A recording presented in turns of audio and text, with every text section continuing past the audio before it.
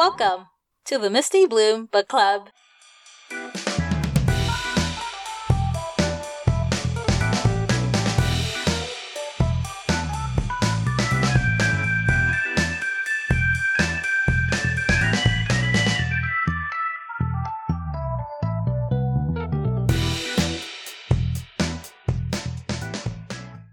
Hi guys, this is Ada. I hope you're taking good care of yourself and doing well. So welcome, members of the Misty Bloom Book Club, to your first bonus episode. You guys make it possible for me to keep this podcast alive, so thank you and enjoy. You deserve this. By the way, bonus episodes are ad-free because you guys already make the episode possible with your sponsorship, so thank you again. Thank you.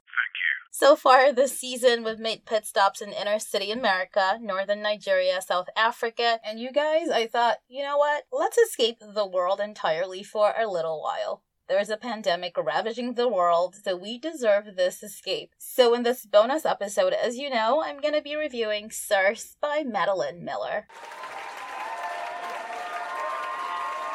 And because you guys are members, it'll be even more fun to do this review because you have the reading list and have probably already read Circe. So I'll start with an outline of this novel. Circe is Madeline Miller's retelling of the story of this Greek goddess. I'd never heard of this particular goddess, perhaps because she is considered a lesser goddess with minor powers, so she's kind of super low on the totem pole of gods. But it was kind of a good thing for me, because since I'd never heard of Circe, I was able to approach the novel with a blank slate, because I had no preconceived notions or feelings about this particular goddess. In any case, the story is really about Circe coming into her own and carving a place for herself and seeking power, actually, in a world where she's supposed to be powerless. So let's talk about what I liked about Circe by Madeline Miller. I loved the book cover. It's beautiful. That black and gold is magic. No pun intended. It was such a pleasure to photograph it for Instagram. Check it out on my Instagram at Misty Bloom Book Club. I remember the first time I saw the book was in Target and I just had to pick it up. It's such an arresting cover. Whoever the artist is did a fantastic job. I'd never heard of or read Madeline Miller, so kudos to the artist for grabbing my attention with such a great cover. So moving on from the aesthetics, I thought Madeline Miller's writing itself was gorgeous. The writing style and choice fit the tone and scale of what the story is. For me, it really matched the spirit and character of a story about ancient Greek gods. The writing was kind of old-worldy, classical, lofty in style, without falling off the edge into biblical or Shakespearean-style writing. Do you guys agree? Madeline Miller, to me, walked so close to that thee-thou line without stepping over it, not even once. So well done to her for capturing the divine mood with the choice of writing style and not overdoing it and maintaining that perfect balance. But the best part for me about Madeline Miller's writing was how intensely visual it was. I loved it. I could see everyone and everything. Here's a description of Helios's palace. My father's halls were dark and silent. His palace was a neighbor to Oceanos's, buried in the earth's rock, and its walls were made of polished obsidian. Why not? They could have been anything in the world. Blood-red marble from Egypt, or balsam from Araby. My father had only to wish it so, but he liked the way the obsidian reflected his light, the way its slick surfaces caught fire as he passed. Of course, he did not consider how black it would be when he was gone. My father has never been able to imagine the world without himself in it. So good. Here's another describing Circe's home. On the hilltop before me was a house, white-porched, its walls built from finely fitted stone, its doors carved twice the height of a man. A little below stretched the hem of forest, and beyond that a glimpse of the sea. Like, you can totally envision this home, right? Or how about this one of Pasiphae and Minos' palace in Crete? The palace was like a hive indeed, each hall leading to an ornate chamber, and each chamber to another hall. Windows were cut in the walls to let in thick squares of golden sun. Intricate murals unrolled themselves on every side. Dolphins and laughing women, boys gathering flowers, and deep-chested bulls tossing their horns. Outside in tiled pavilions, silver fountains ran, and servants hurried among columns reddened with hematite. Over every doorway hung a labrys, the double axe of Minos. I'm on a roll reading these beautiful turns of phrases, so I'll beat you over the head with just one more. I remembered how my father had once told me that on Earth there were men called astronomers whose task it was to keep track of his rising and setting. They were held in highest esteem among mortals, kept in palaces as counselors of kings. But sometimes my father lingered over one thing or another, and threw their calculations into despair. Then those astronomers were hauled before the kings they served and killed as frauds. My father had smiled when he told me. It was what they deserved, he said. Helios, the sun, was bound to no will but his own, and none might say what he would do.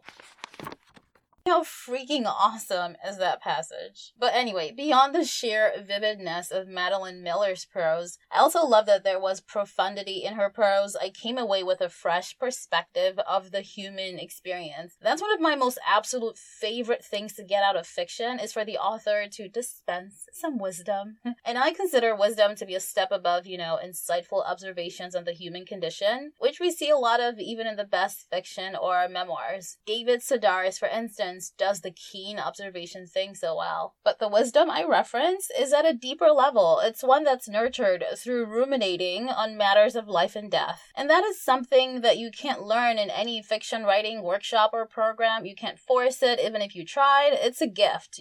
Personally, I often wish I'd written my first novel earlier, but now I can't imagine what a novel in my 20s would have been. I hadn't lived enough life to write about someone else's life. You know what I mean? In any case, here are some examples of Madeline Miller's wisdom I'm talking about.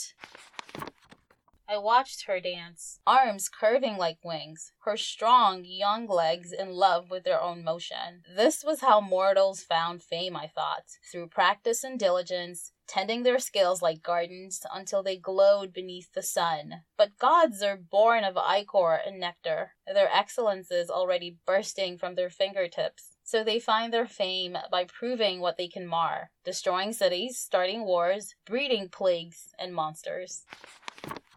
Wow. Here's another food for thought.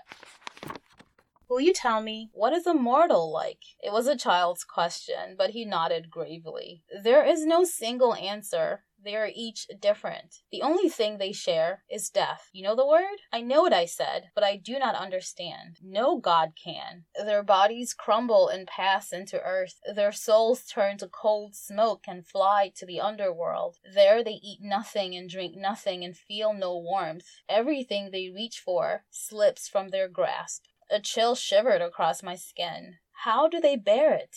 As best as they can. So good. I mean, when I read that paragraph, I have to admit, I wish I'd written it. I know I'm going a little bit overboard with this, but permit me one more example. Every moment mortals died, by shipwreck and sword, by wild beasts and wild men, by illness, neglect, and age, it was their fate, as Prometheus had told me, the story that they all shared. No matter how vivid they were in life, no matter how brilliant, no matter the wonders they made, they came to dust and smoke. Meanwhile, every petty and useless god would go on sucking down the bright air until the stars went dark. Dang. I'm so blown away by this. But anyway, back to the rest of the novel, Circe. Another aspect of the story I enjoyed was the immortal Circe contending with mortality. So according to the orthodoxy of the gods, children of gods and men in the book, even though considered demigods, are mortal. So Circe had an affair with Odysseus and birthed a mortal child, Telegonus. It was so comical and hilarious and so very well portrayed to see a goddess trying to manage a slow-growing, needy human baby. Something I'd never thought about before. Check out this passage. But what did I know of mortal babies? ATs was in arms less than a month. 20 cloths got me only through the first day. Thank the gods I did not have to sleep. Every minute I must wash and boil and clean and scrub and put to soak. Yet how could I do that when every minute he also needed something? Food and change and sleep. That last I had always thought the most natural thing for mortals. Easy as breathing. Yet he could not seem to do it. I thought it was so clever and wise of the author to explore divine motherhood. So that's essentially what I loved about the novel, and I know I've been raving about it, so surprisingly, I did encounter many disappointments with the story, which I'll discuss right now.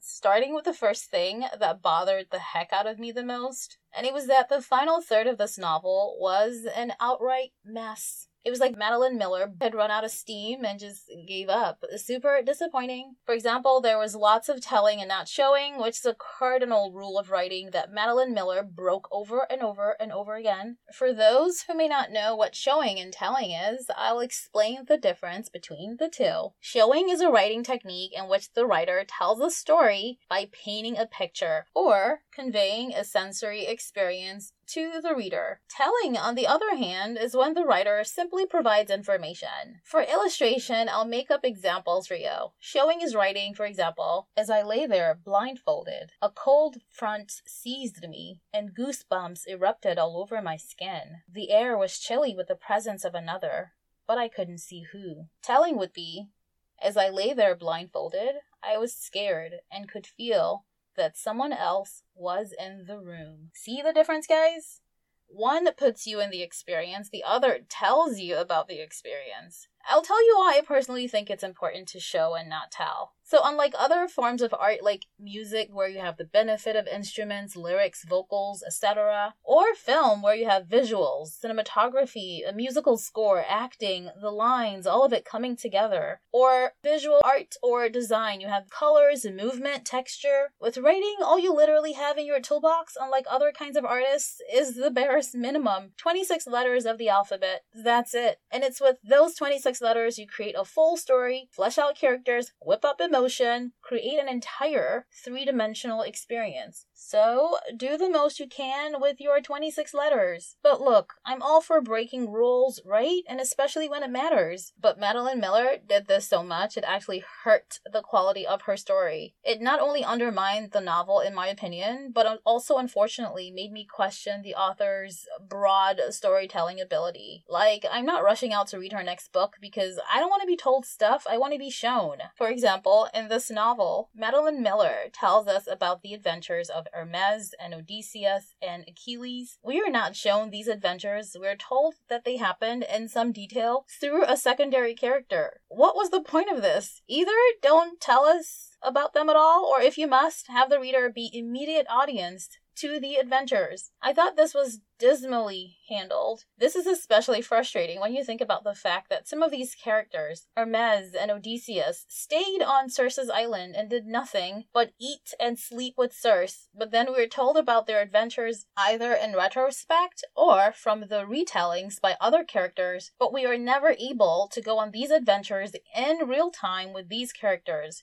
It bothered me a lot that she got away with breaking this cardinal rule of writing. The later third of the novel was a lot of telling. It was horrendous. It was amateur. I don't understand how or why any editor let Madeline Miller get away with this. I don't get it. Also closely related to this telling problem is that we don't get to know much about the other interesting gods like Apollo, Hermes, Athena, or Zeus that the author brings up quite often in the novel. Also, we get to meet Prometheus briefly early on in the novel, and it appears like he has a very significant role to play in the story, but then he disappears like he never even happened. So in retrospect, the scene where Circe meets Prometheus becomes purely nonsensical. Also, the nymphs who go to live with Circe do not even get names or personalities. It was like Circe was running a boarding school for wayward, nameless, and faceless girls, which turned into a brothel with nameless, faceless prostitutes. Most of the characters populating this novel lacked depth. They were just superficial character sketches lacking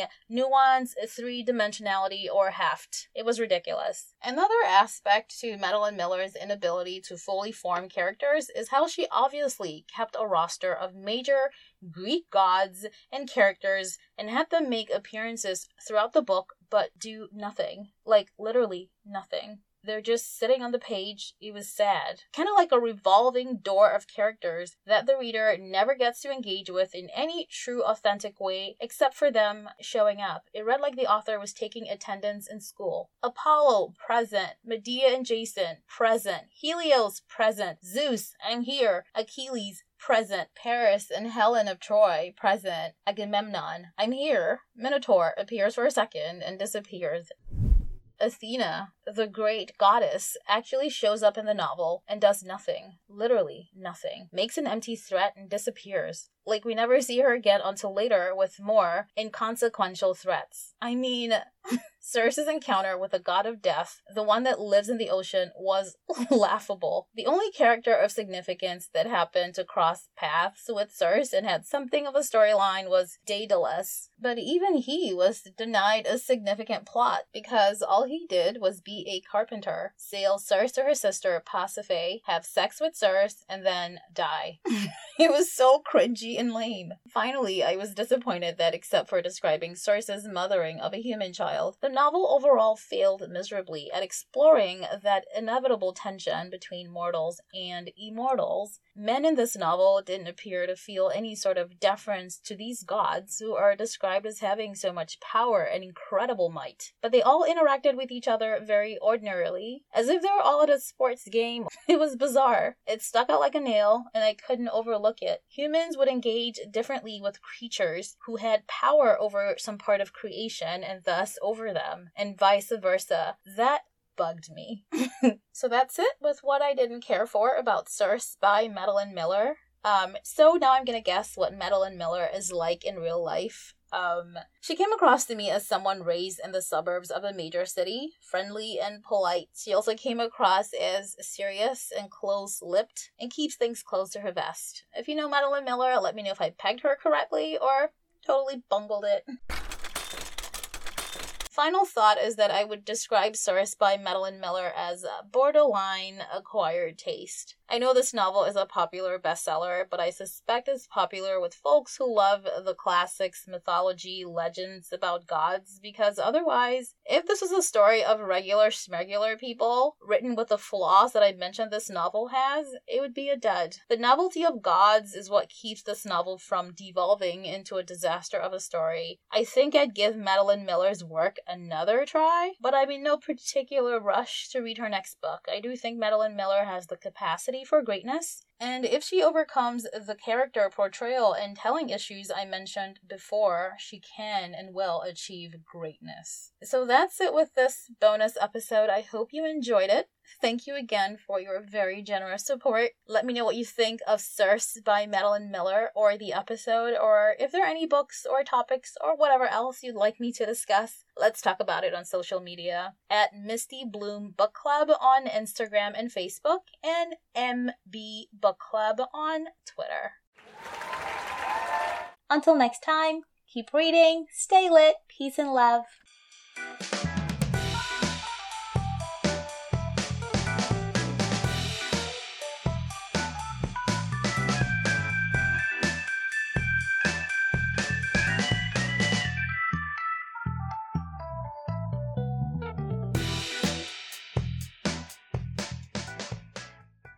Labrys, Labrys, Labrys, Labrys, Labrys, Labrys.